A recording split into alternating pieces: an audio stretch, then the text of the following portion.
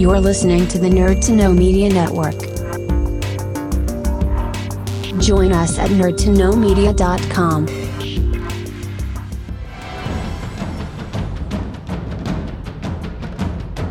Broadcasting from the Blanchardstown Centre, this is Phoenix FM. This is 92.5 Phoenix FM, community radio for Dublin 15.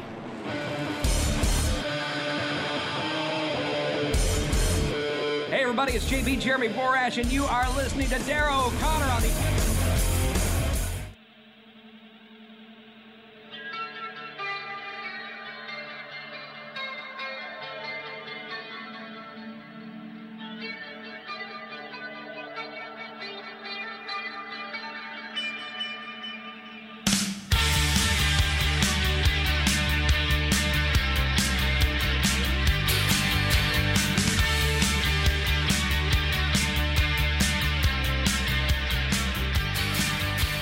Alright everybody, welcome to the Wrestling Rewind here on Phoenix 92.5 FM.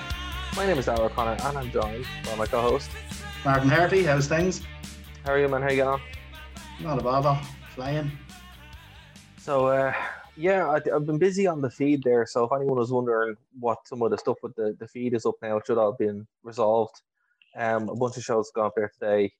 nerdtoknowmedia.com is where you can find all the shows. So if you're checking this out on Phoenix, go over to Nerd to Know and check them out there as well.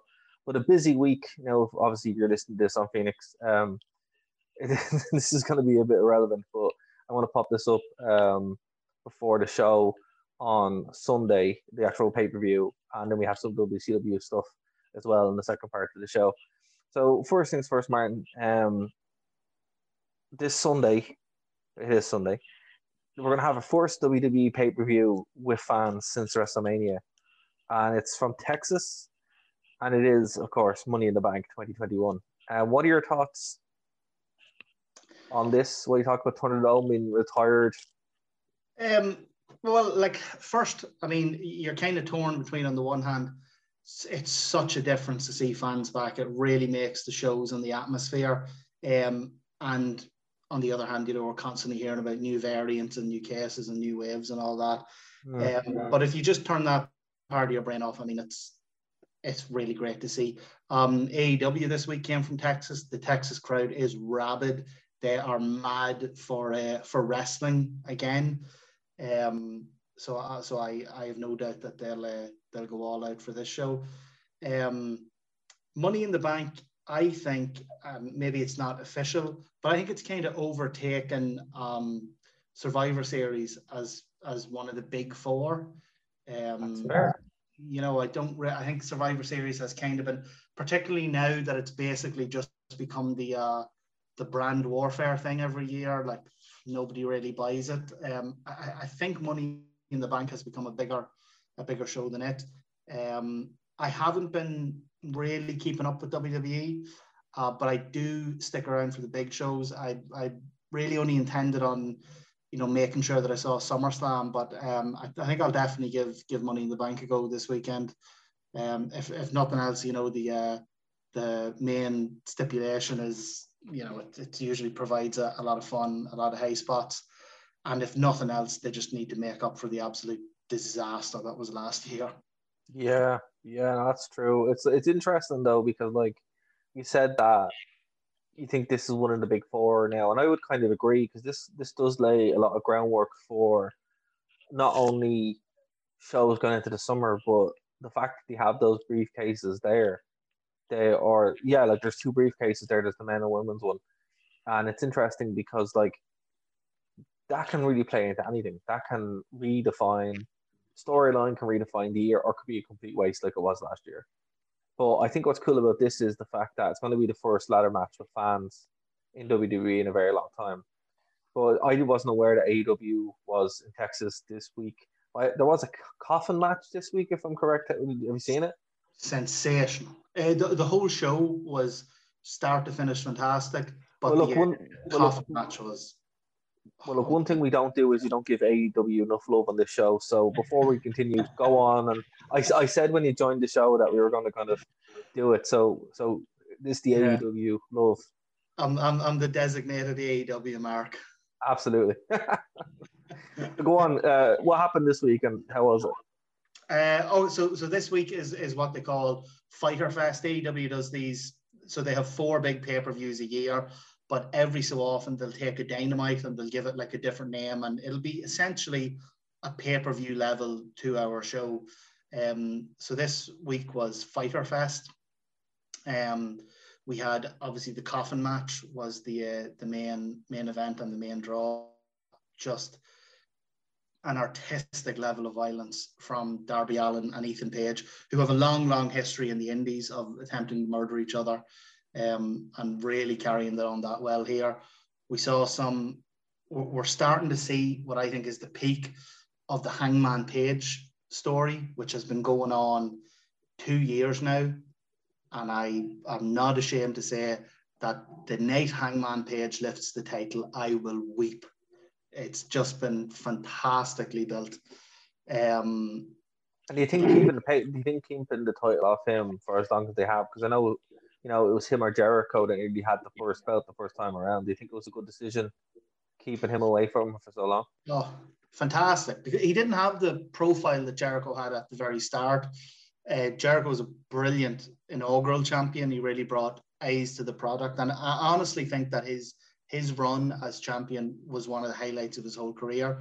But definitely they spent the next 2 years. The story with Hangman Page over the past 2 years has just been so phenomenal. It's been his rise with Kenny Omega and then their fallout after losing the tag titles, his loss of belief in himself.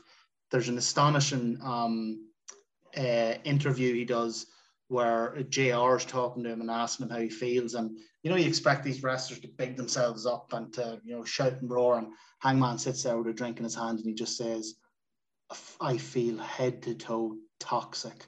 I feel like I'm full of poison. It's been so fantastically built. Yeah.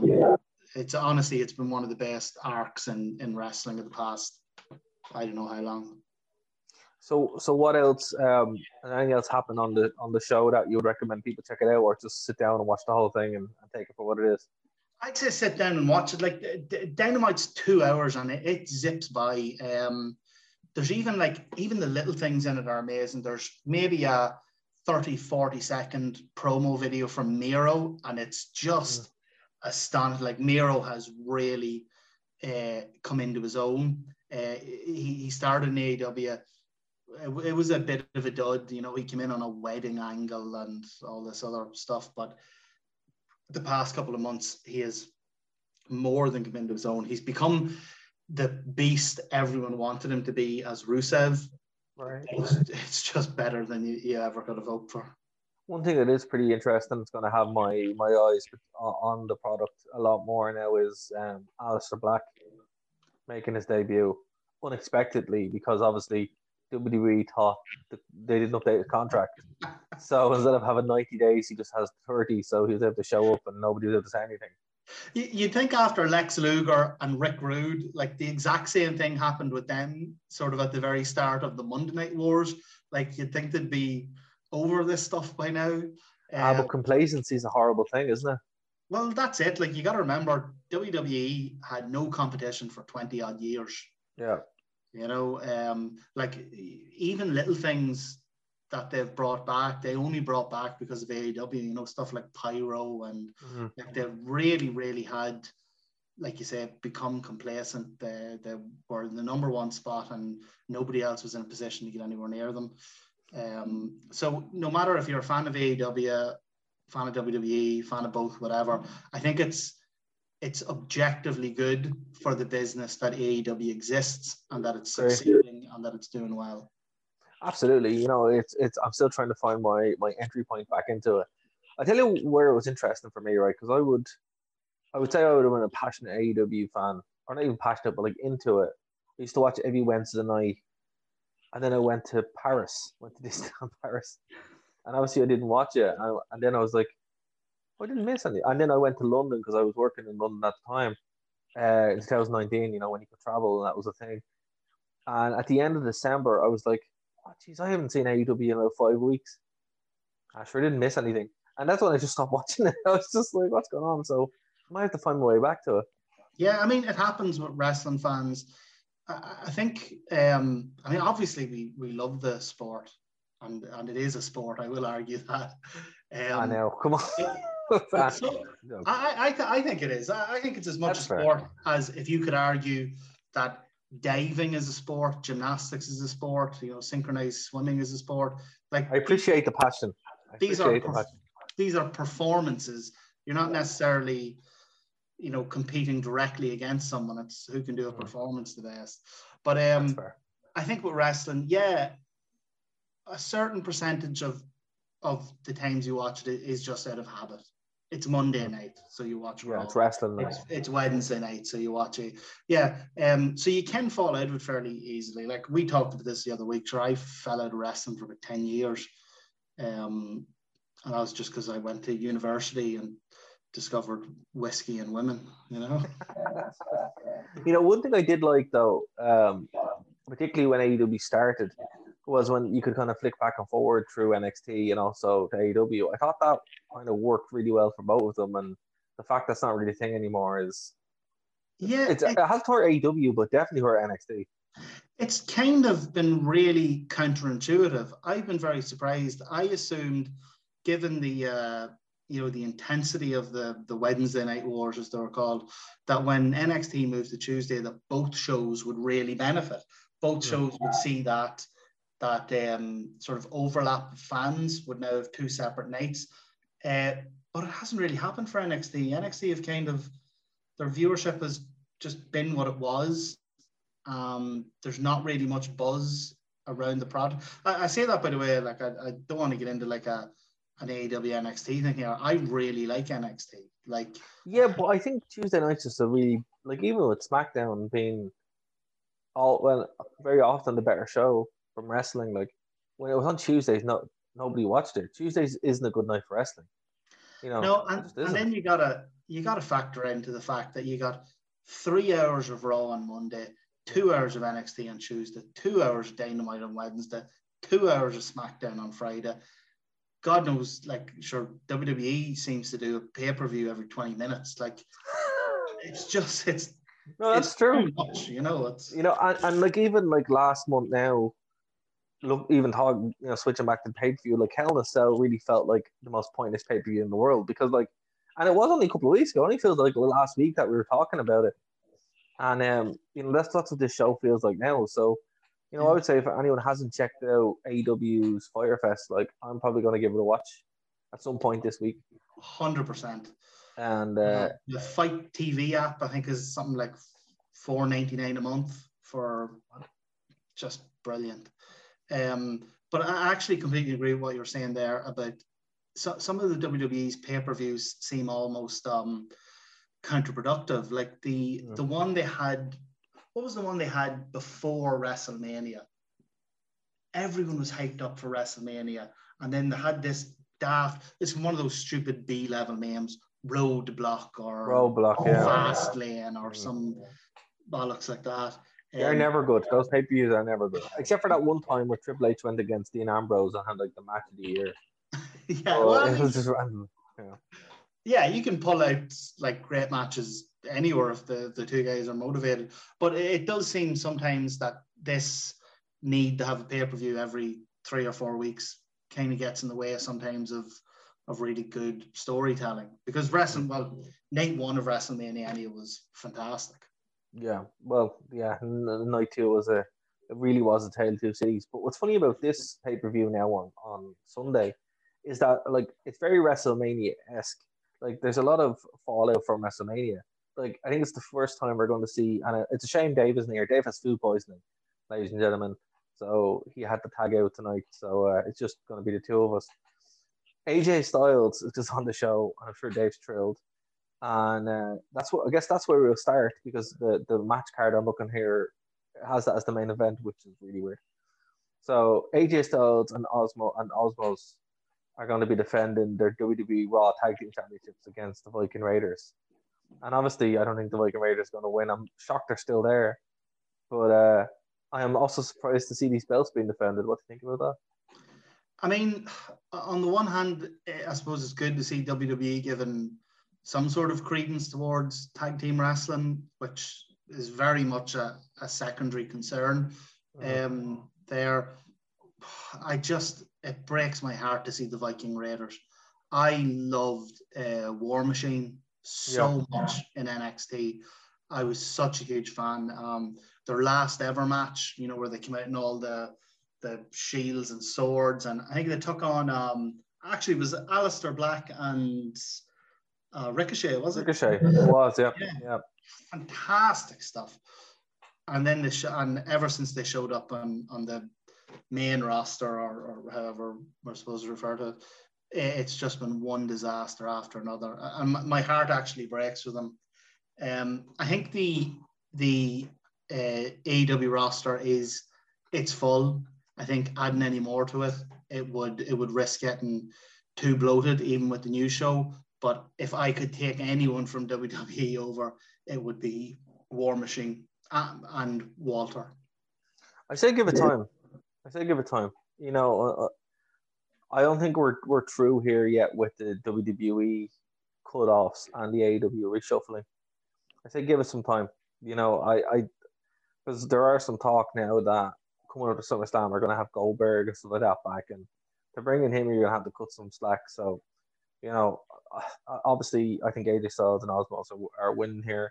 I think you'd probably agree with me, and the Viking Raiders go back to catering. So, it's unfortunate.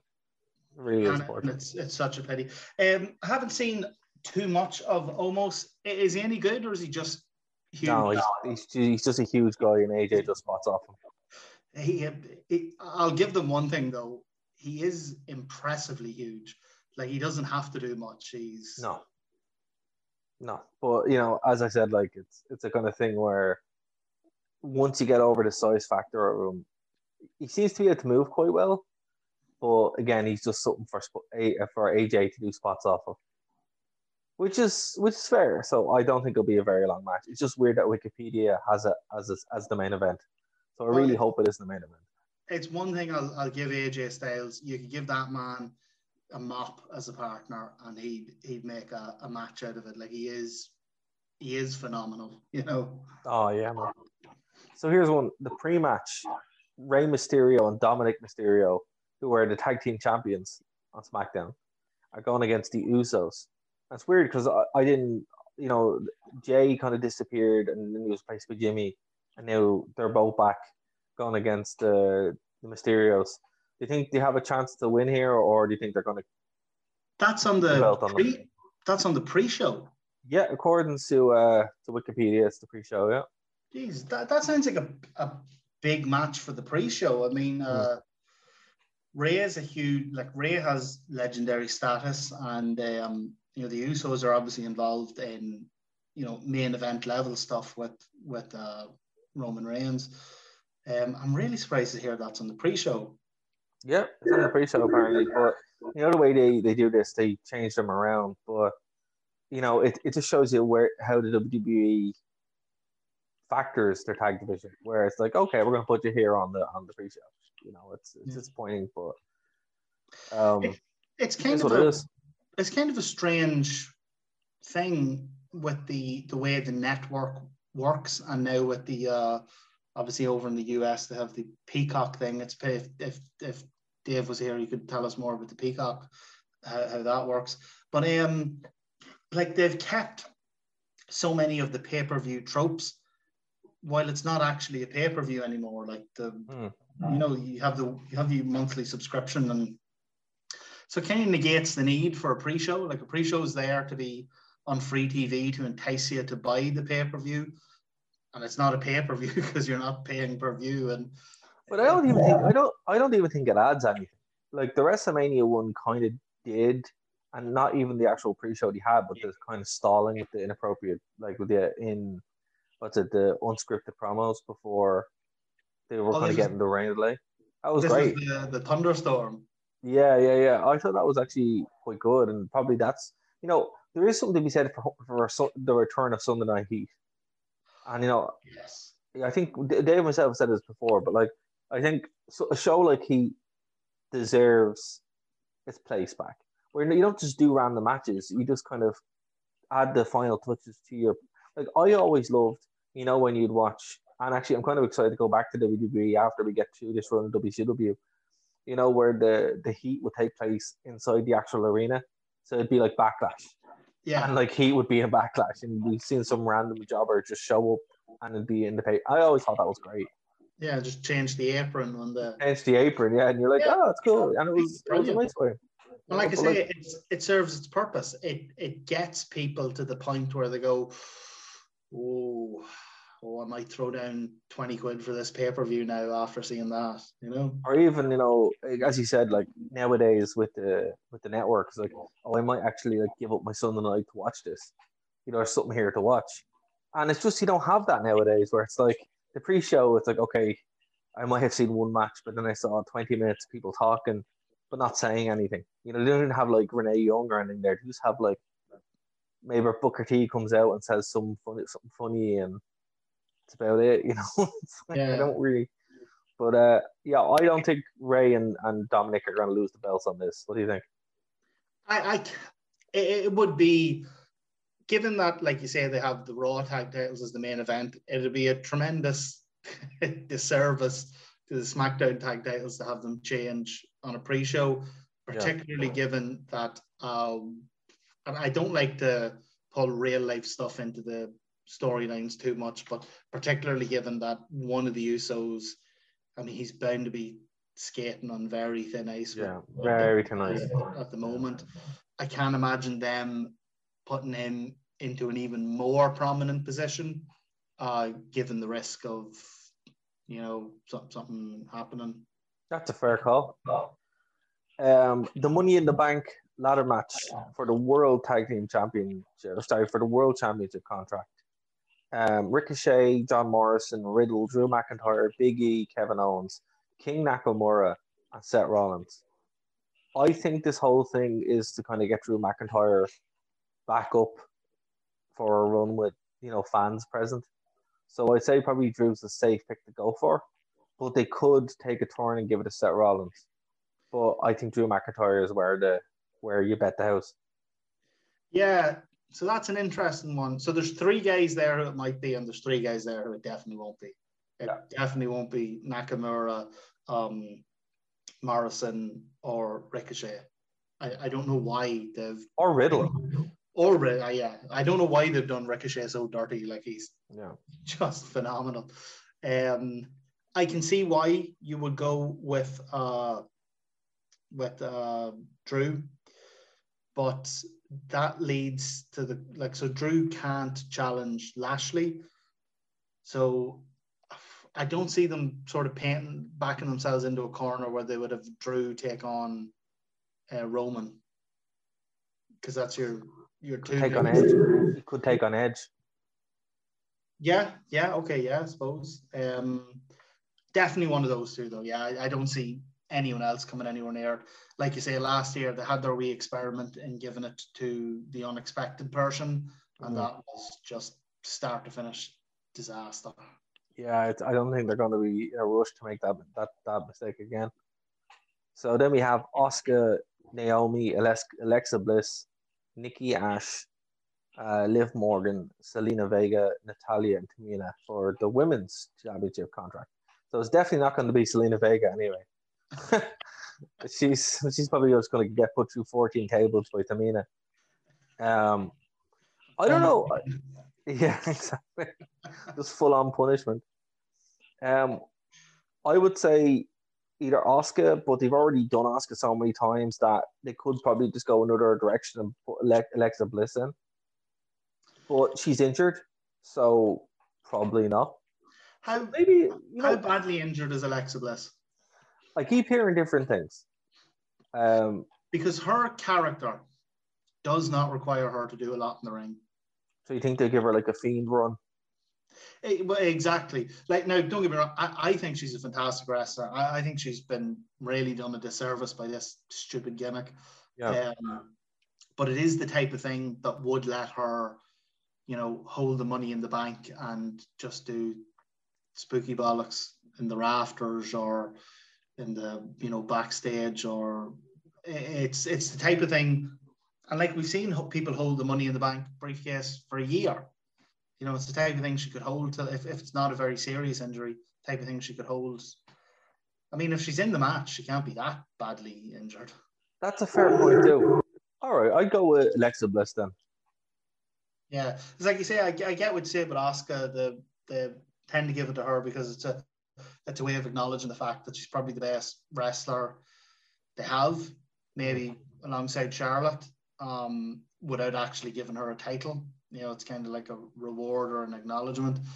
But I think even though she's done fantastic work over the pandemic era, I think Asuka needs a bit of a break, go away for a wee while, and then come back to a huge pop.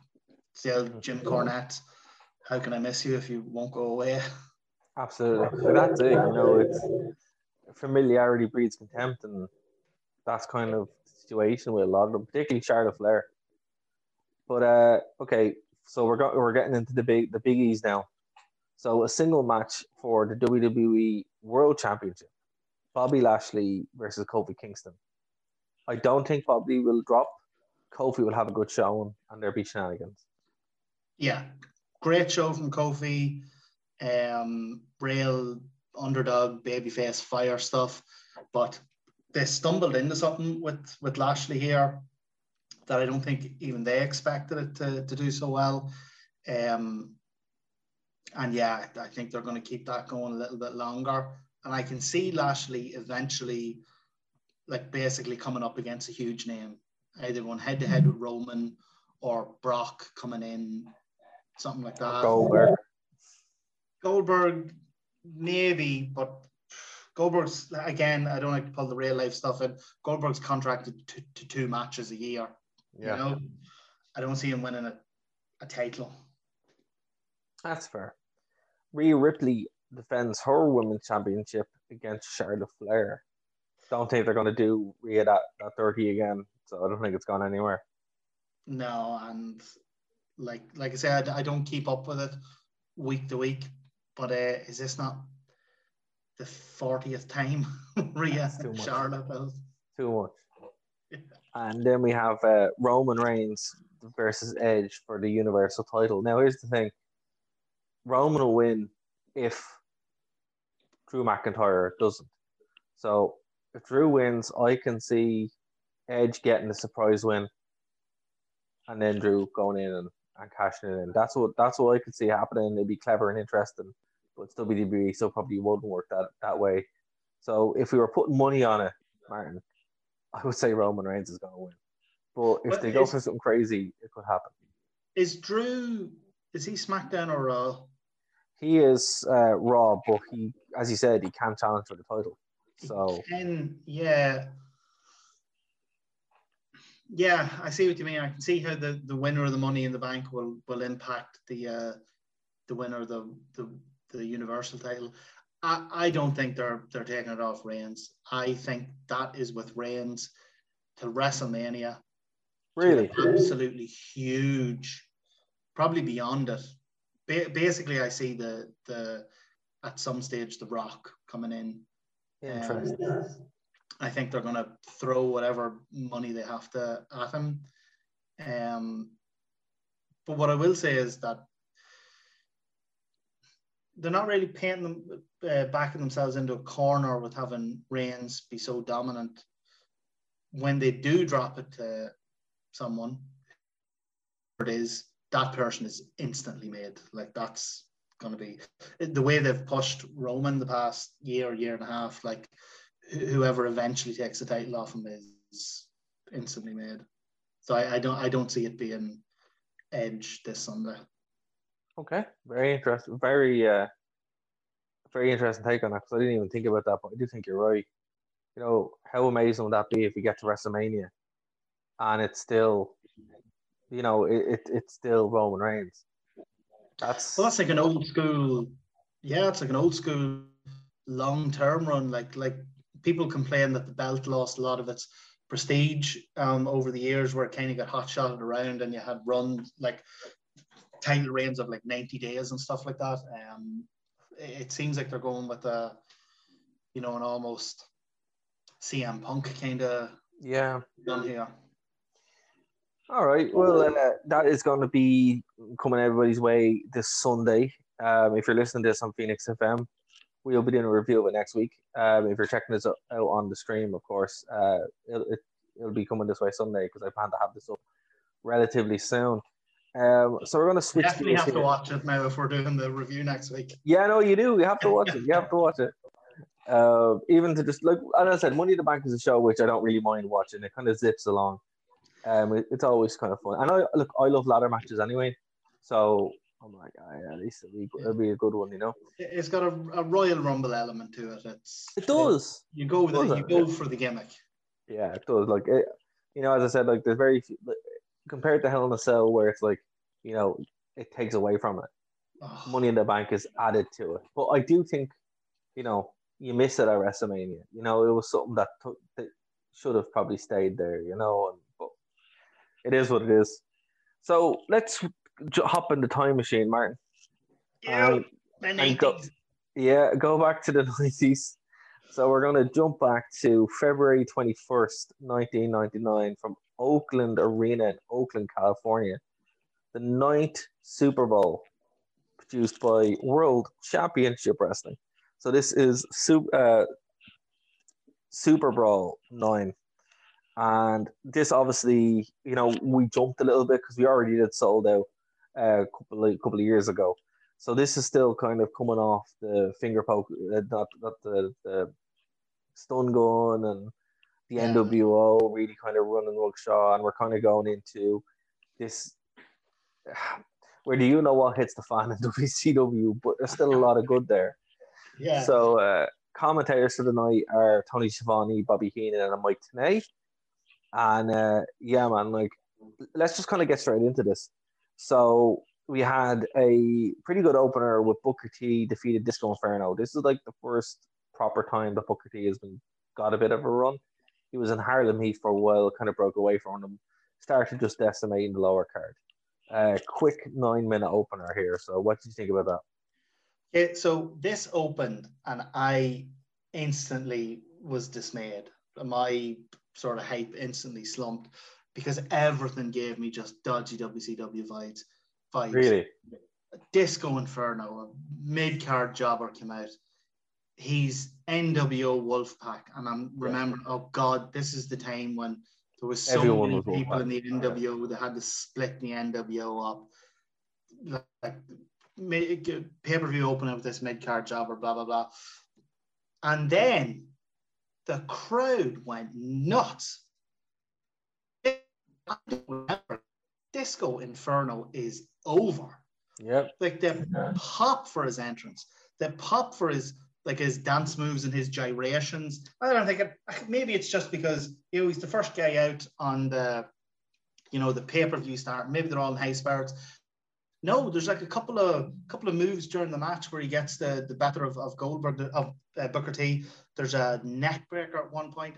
Crowd's popping again for his moves. Like, I was genuinely surprised by how over Disco Inferno was in 1999. Well, the thing about it is, they did have the oversaturation of the NWO, but the NWO also kept a lot of people over. And Disco Inferno had a career well into 2006. Yeah. So he was sustained by this alone. It was kind of a lame gimmick, but he made a lot of money, and people really liked him around this time. And the thing about it is, while there was saturation in the NWO and products start going down, 1999 to a point wasn't terrible. We're getting to that point, but we're not there yet. Yeah, like this was like I said, that was just my initial first impression. That changed instantly when the crowd went mad, and they had a really good match. Like you say, this is just as Booker T's taken off as a singles. Loved Harlem Heat, Yeah. One of those things where I was kind of disappointed when they broke up, but then Booker T went off to just be amazing. Yes. So this was a really good match, and I was kind of tainted maybe a wee bit from when we did what was it we did last week, the WCW Starrcade. Starrcade, yeah. So it had a really good opener, and then it slumped for about 40 minutes. This was kind of the opposite. This is really the opposite. Yeah, really the opposite. And it's funny because this is just a standard pay-per-view. And Starrcade was the pay-per-view. Yeah, Starrcade's their Mania. WrestleMania, yeah. But no, this got off like that was a really good opener. It wasn't a blow-away match of the year. It was a really good opener and genuinely had me surprised and in a really good mood and sort of a positive for the rest of the, right, I'm willing to give this a chance now. Well, I really enjoyed the next one, even though I had a bit of shenanigans.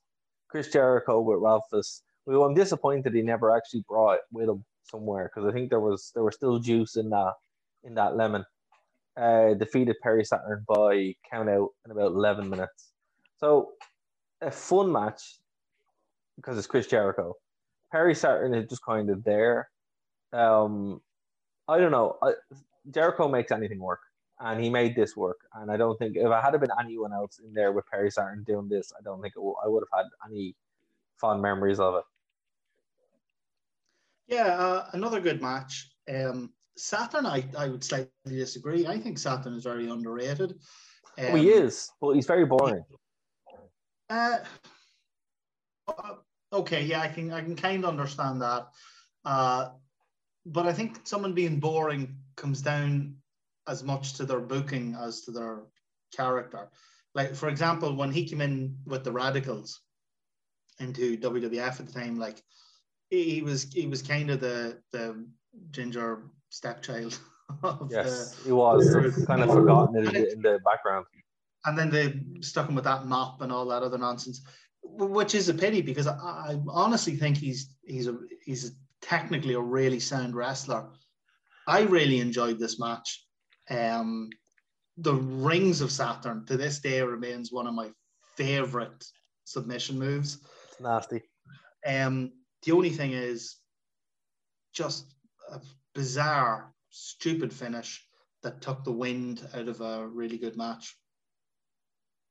Well, we'll see what it builds to with the next show as well. Because remember, we're kind of following this in sequential. And remember, by the end of this year, Jericho would be, by the end of a couple of months, Jericho would be showing up on SummerSlam. So we're going to see what made him leave. And it was probably stuff like this. I mean, like, we're probably missing some context here. So we're reviewing the pay-per-views. We're not watching the 4 nitros that led up to. So yeah, there's probably some context we're missing. Well, here's the thing: if the folks would want us to do that, we can do that. But I like to watch these in isolation sometimes because it kind of gives us a good kind of feel of what a casual WCW fan would be kind of experiencing. That's why I like to do it this way, Can I ask you, I don't understand, Grim, is Ralphus still alive? Oh, geez, I don't know. He's a non-clickable link, so God, I don't think so. That could be one or the other. I think that'd be a hell of a pop for Ralphus to show up in Dynamite. Oh, imagine. Imagine. That would be cool. Jericho should 100% do that if that's a thing. That would be class. I mean, he probably wouldn't. He's actually been really disciplined about when he's done with a gimmick and moved on to his new thing. He never goes back. And he could get really cheap pops doing the Y2J stuff and whatever else. He just doesn't. Like, he moves on to something new and he sticks with it. Well, that's I think when Jericho's career is finished, the DVD box set that comes out is going to be something else, even from either one of them. From AEW and WWE, obviously. But so Billy Kidman defeated Chavo Guerrero for the Cruiserweight Championship. Less shenanigans than in the last one. Another Guerrero loss. But Billy only had to wrestle once this night on this show. So he was good though. Like, when Dave talks about him, he gives him a lot of stick. And I always really enjoyed Billy Kidman, and I really like Chavo Guerrero in this weight category as well. Is Dave not a Kidman fan? No, he hates Billy Kidman. I don't know why. I'm a wee bit shocked by that. Yeah, I always loved him. I don't know, maybe it was just the age I was at the time, and he was wearing, his short jeans and his, He is the most like unique looking of the whole lot, because obviously until Raven comes in and kind of steals that a little bit away from him. But I always thought it was cool. Actually, in ring, I thought he was really good. I thought this match was fantastic. So you had your typical WCW high flying action, but what I loved about this was there was loads of little things Kidman did and Chavo did that were brilliant. Like there was one spot where he gets pulled off the apron into the barricade. The Frankensteiner from the top rope. That was sick. Where he held it when they hit him. Like that kind of stuff is like that impresses me more than the triple flip off the Titantron.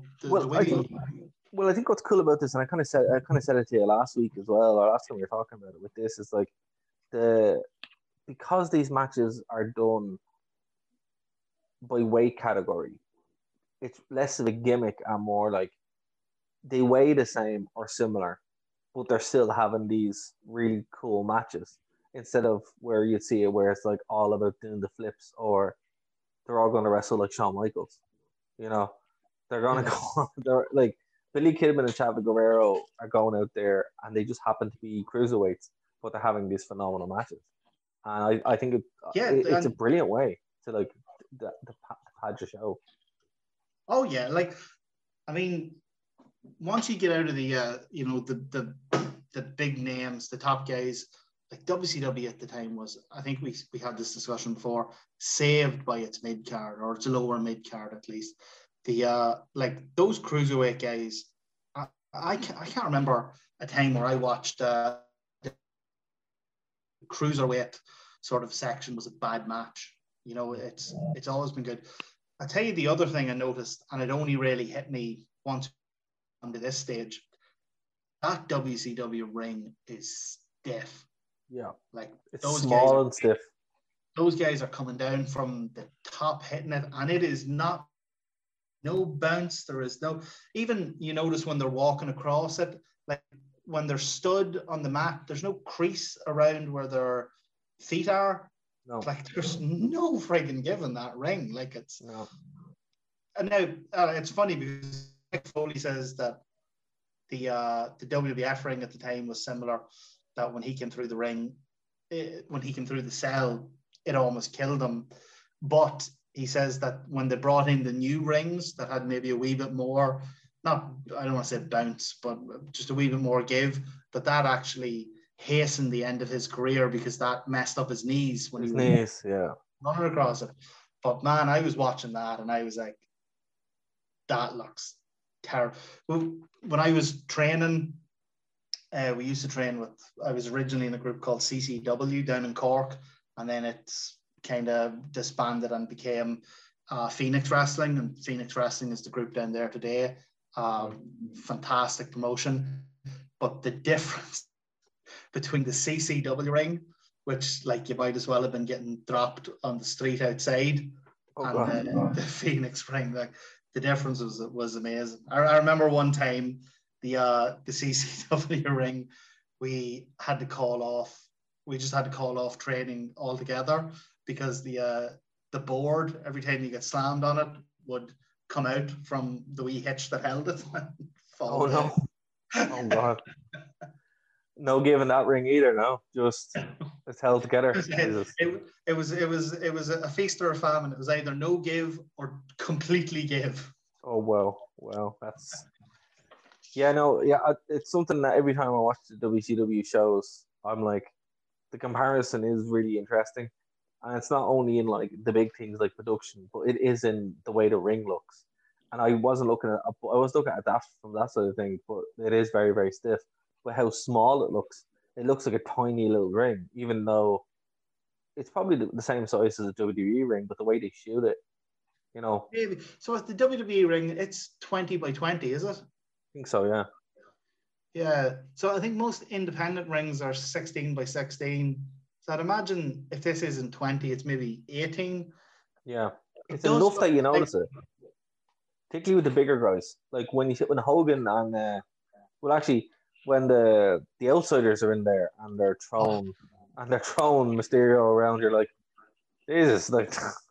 Yeah. It's like Mysterio it's like he has nowhere to go. Yeah, it's just, but anyway, so I guess we'll jump in there. So the Outsiders defeated Conan and Mysterio in a hair versus mask match. Now this is interesting because a lot of people aren't even aware that Rey Mysterio lost his mask and he wrestled a very long time without a mask. And even when they scan him in current WWE games, they actually scan his face, and if you take that mask off, his face is still there. Now, not to be mean to Rey Mysterio, but looks better with the mask on. Weird looking dude.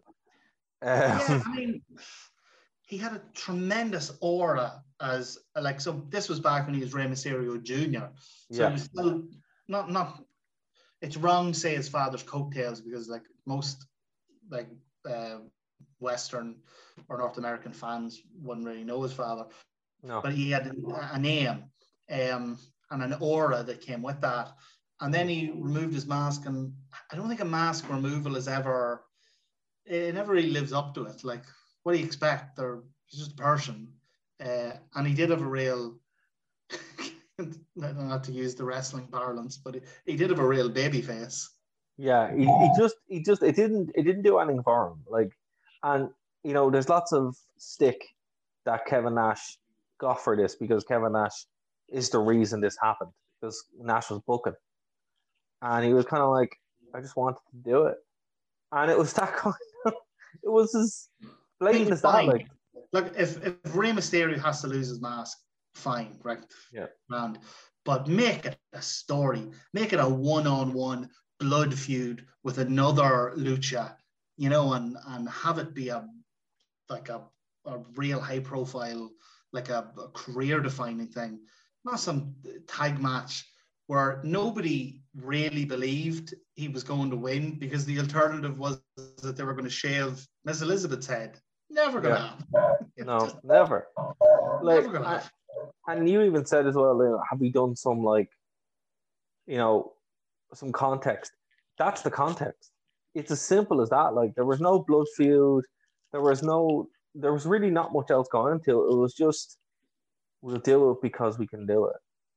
And it didn't come off well. It was disappointing. And, you know, Kevin Nash and Scott Hall won. And, you know, in 2021, Rey Mysterio is going to be wrestling this Sunday with his mask. So what's the... Exactly. You know, his mask and 1A. Exactly. But what I will say, though, is like the match itself was kind of a good mix. Yeah, I thought it was good. Like, you had your big man, literally your big man and small man match. It was a good match up until it wasn't. Yeah. And Rey is great in ring. The Outsiders are great character work. You know, so I really enjoyed the match. But at no stage did I, for 1 second, entertain the possibility that Elizabeth was getting her head shaved or that there was going to be any other ending. There was, and again, this is one of those things that comes with being a wrestling nerd and just knowing all this stuff. There was a moment of awkwardness when Elizabeth walked out holding Lex Luger's hand, kind of knowing what happens there and what was going on in the background. We were just kind of like, At these times, you've got to kind of turn off that and enjoy it as a fan in 1999 sometimes, because wrestling is very sad when you know what comes next, when certain people walk out, you know. Yeah, it's kind of we've skipped over a match here. We'll go back to it now in a second because it's the longest match of the whole night. Yeah, but the only reason I mentioned is because it's very similar in that Absolutely. It has Benoit in it, you know. Yeah. But you just have to put that aside. Well, that's it. And not only is Benoit in it with Dean Malenko, and he would lose to Kurt Hennig and Barry Windham for the WCW World Tag Team Championships. But it's also an extremely good match, extremely tactical match, and oh my god, like I could watch this kind of match nonstop. And it is one of those kind of things where, like, as we said, with the cruiserweights, they had this undercard that would just carry the show and the absolute workhorse all the way through. And in case of point is this: they go out, they have the longest match, it's double the main event, and it's flawless. Now, so here's where we're going to come to handbags. I thought this match was less than the sum of its parts. Okay, that's fair too. Hennig, Benoit, Malenko. There's three of my all-time favorite wrestlers right there. I don't know as much about Wyndham. I don't know much about his history, so I can't say it. That I had any expectations of him. But Hennig, Benoit, Malenko. Maybe my expectations were just too high. When I saw those three in the same match, I was expecting, sleeper hit of the night, like the top match. Yeah. I thought it was fine. It wasn't what I expected. It was too long, and it had a confusing, stupid finish. Again, like you say, probably just because we're missing the context of the tournament and all that led up to it, and however they came to this stipulation where they had to win the match and then win the match again. But if the show, and it actually didn't, unlike Starrcade, the show didn't have a slump. But if anything could be said to be a slump, for me, it was really surprisingly, it was this 20 minutes here. See, a lot of interesting stuff around this was, as you said, it's the context of this was the poor booking. Why stuff happened. Sometimes stuff just kind of happened. And also, again, the workhorses were here, but they weren't necessarily given anything. I know they were given the tag belts, but, in the same match, we had the television title and the US title. Scott Hall comes out, defeats Piper, right? There was no reason for Scott Hall to wrestle again. If anything, they could have, let's just go with it. They could have had a single 2 out 3 falls match for the US title with Benoit going against Hennig. And that would have been a much better match. But again, they were too busy trying to keep their spots. And the Horsemen, sadly, were the ones who always got beaten down by the NWO in real life and in storyline. So, yeah. I love Scott Hall. One of my greatest memories will always be driving him around Cork while he smoked a joint in my car. But he's never been what you'd call, the workhorse. I don't think he needed to be pulling double duty on a pay-per-view. A B grade pay-per-view, which needs to be said. So to finish up here, Scott Steiner had a really decent match with DDP. Really good. Really, really good. And it was for the television title, which I always forget the television title was a thing. I think they should bring that back, to be fair. I think there should be the television title in WWE. But I thought this was a really good match. Like, for Scott Steiner, you don't expect that, particularly with what comes later. And he goes out and just has this brilliant match with DDP out of nowhere. This is the sleeper hit of the night. Just sensational, fun, fiery brawl. Like, so you can, you're thinking like Bret Hart, Steve Austin, and you can have a brawl that's just kick punch, boring nonsense. This was brilliant. This was all fire. It didn't need to be a technical masterpiece. It had the story behind it. It was all fire. DDP is amazing. I always forget how friggin' good DDP is. He's over as hell with the crowd. Big Papa Pump is just a wind-up merchant. He knows exactly what he's doing. And he's at his best here. He's at his best here as well, which is brilliant. I'm really, really surprised. In fact, so much of this pay-per-view really surprised me. Like, this must be the zenith just before WCW went to the toilet. Yeah, because, it is. Yeah. Like, I would watch this today, and this was a bloody fun pay-per-view.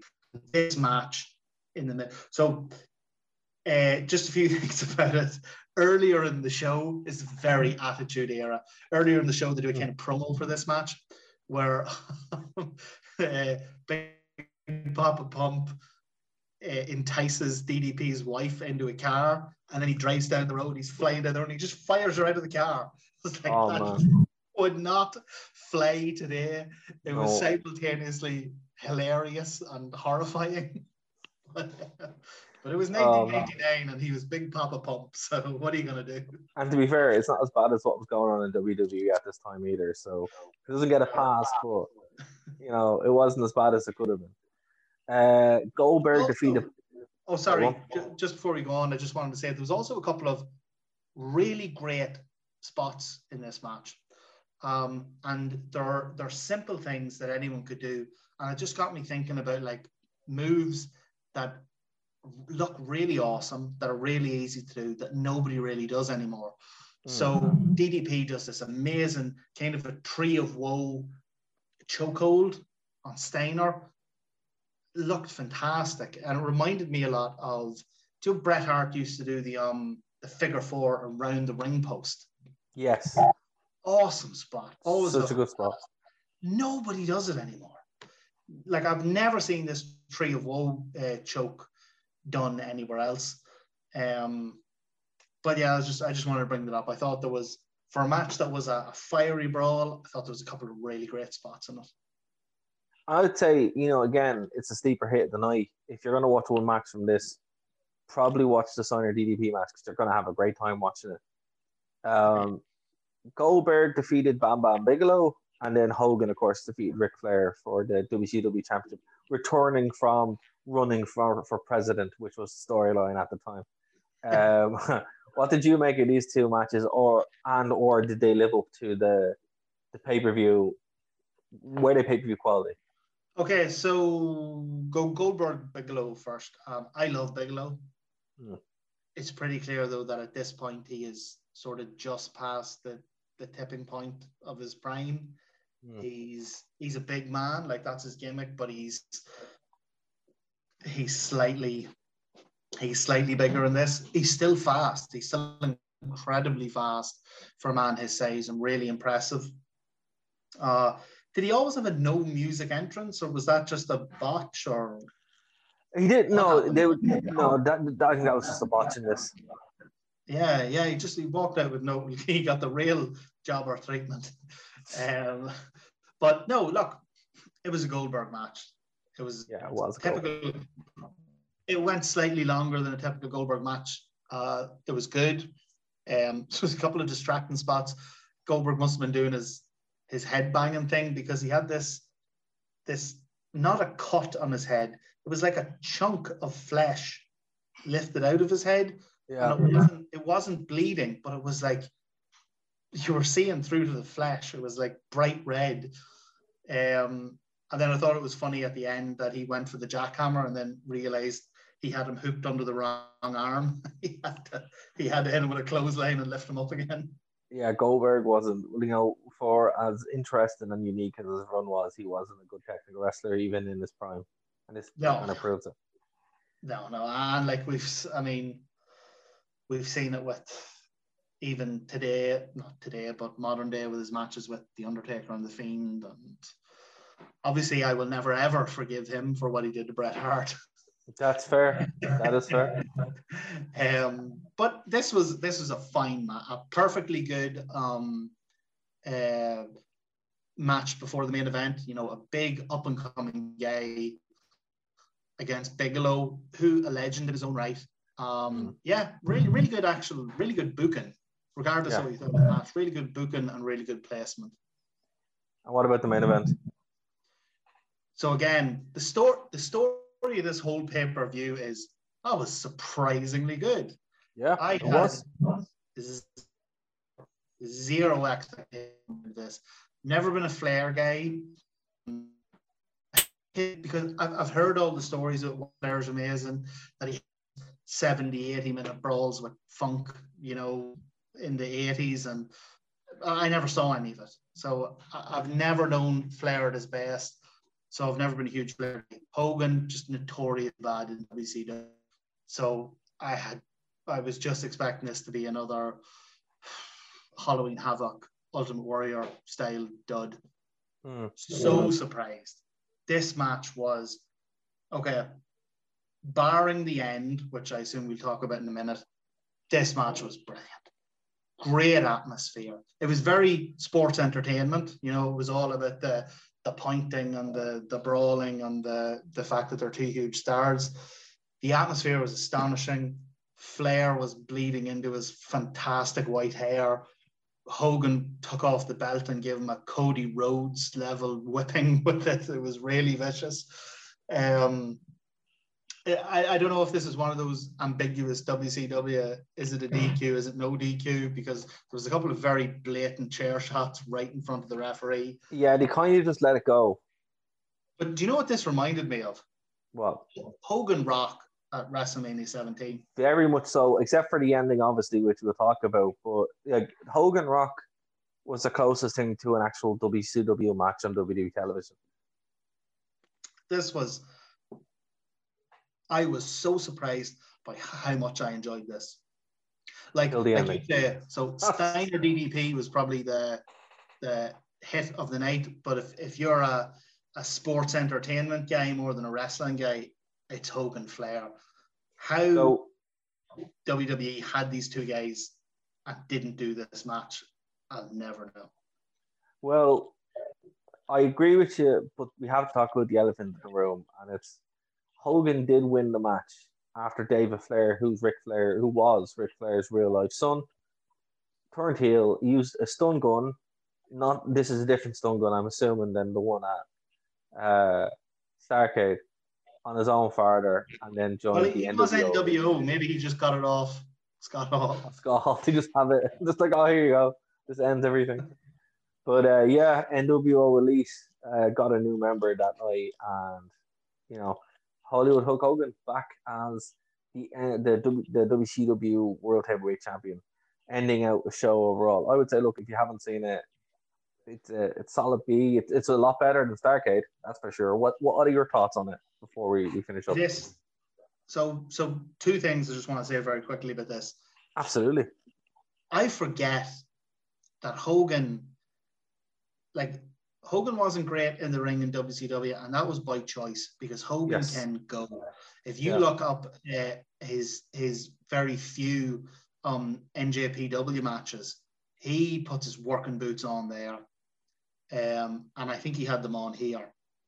The only other thing to say about this match is that it was so perfectly presented. The atmosphere was fantastic. This felt like a big money fight, and everything was great right up until Tori Wilson walked out. Is that Tori Wilson? Is that who that's Tori Wilson? Yeah, she was in a storyline feud with, or relationship with, David Flair. Yeah, ruined by typical swerve for swerve's sakes bullshit. And just to make it all worse, like, David Flair does not look like a wrestler. That's why he failed.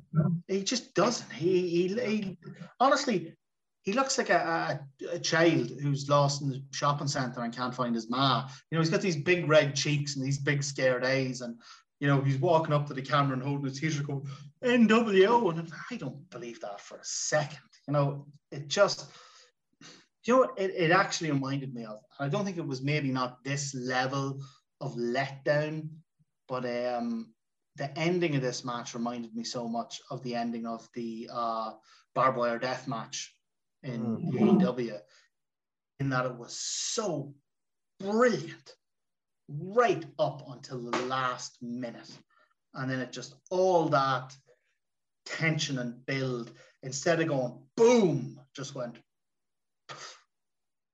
And sadly, that's what you're left with at the end of the show. You're left with David Flair holding the shirt up, NWO, and that's it. You know, you're kind of going, oh, disappointing. But, you know, as I said, this has what made WCW so great, but it also contains within it the seeds of what would eventually bring it down. And it's this kind of stuff, this out-of-control, egomaniacal process with Hogan, with the NWO, that, like, in storyline, it's great, but when it starts influencing how the show is put together, no matter how good the match is, people are only going to remember the ending. And the ending in this was another stun gun. It's like, come on, you know. Another stun gun. And not even from an intimidating. Like, you take the stun gun away from take the stun gun away from Nash, take the stun gun away from Hall. They're still guys who are, present a threat. Take the stun gun away from David Flair. Like, as my father says, you'd bait him with your cap. That's it. Like, you have Hall, the bad guy at this point, the US champion, and Hall, multi-time world champion, founder of the Wolfpack. You still have to mess with these guys, and David Flair is Ric Flair's son. That's it. Like, it was honestly like the ending of the barbed wire death match. It was more just a disappointment. It was more thinking, like, what a seminal moment in WCW that would have been to have Hogan, Flair, main event, and us to actually see which one of them would have won. Like, it was so. It took you right to the precipice. It was almost there, and then it just let the air out of the balloon. Well, look, the next show coming up is WCW Uncensored. So we might get some answers and some payback on that as well. So we're going to find out next week if that's the case. But obviously next week we're going to be looking at Money in the Bank. Depending on that's a good show, or if we have Rage to talk about, we'll probably do Uncensored as well. If not, it'll be the week after. Martin, is there anything you want to plug before we get out of here? No, next week is a triple threat. We have Money in the Bank, Uncensored, and I will obviously be providing us with our weekly AEW update. Absolutely, and that's it, man. I'm glad you're here for the AEW stuff, so I can check in and don't have to put up a Cody Rhodes face, ruining it for me. But again, if you guys are just listening on the podcast, thanks so much. Go over to Nerd to Know Media, check out all the shows there. We're also on the True Penny channel. Thank you to True Penny, and of course Phoenix 92.5 FM. So for myself, for Dave, and for Martin, we'll see you next week here on Bye. We are the wasted generation. We are the wasted generation. Thank you for listening to a Nerd to Know Media production.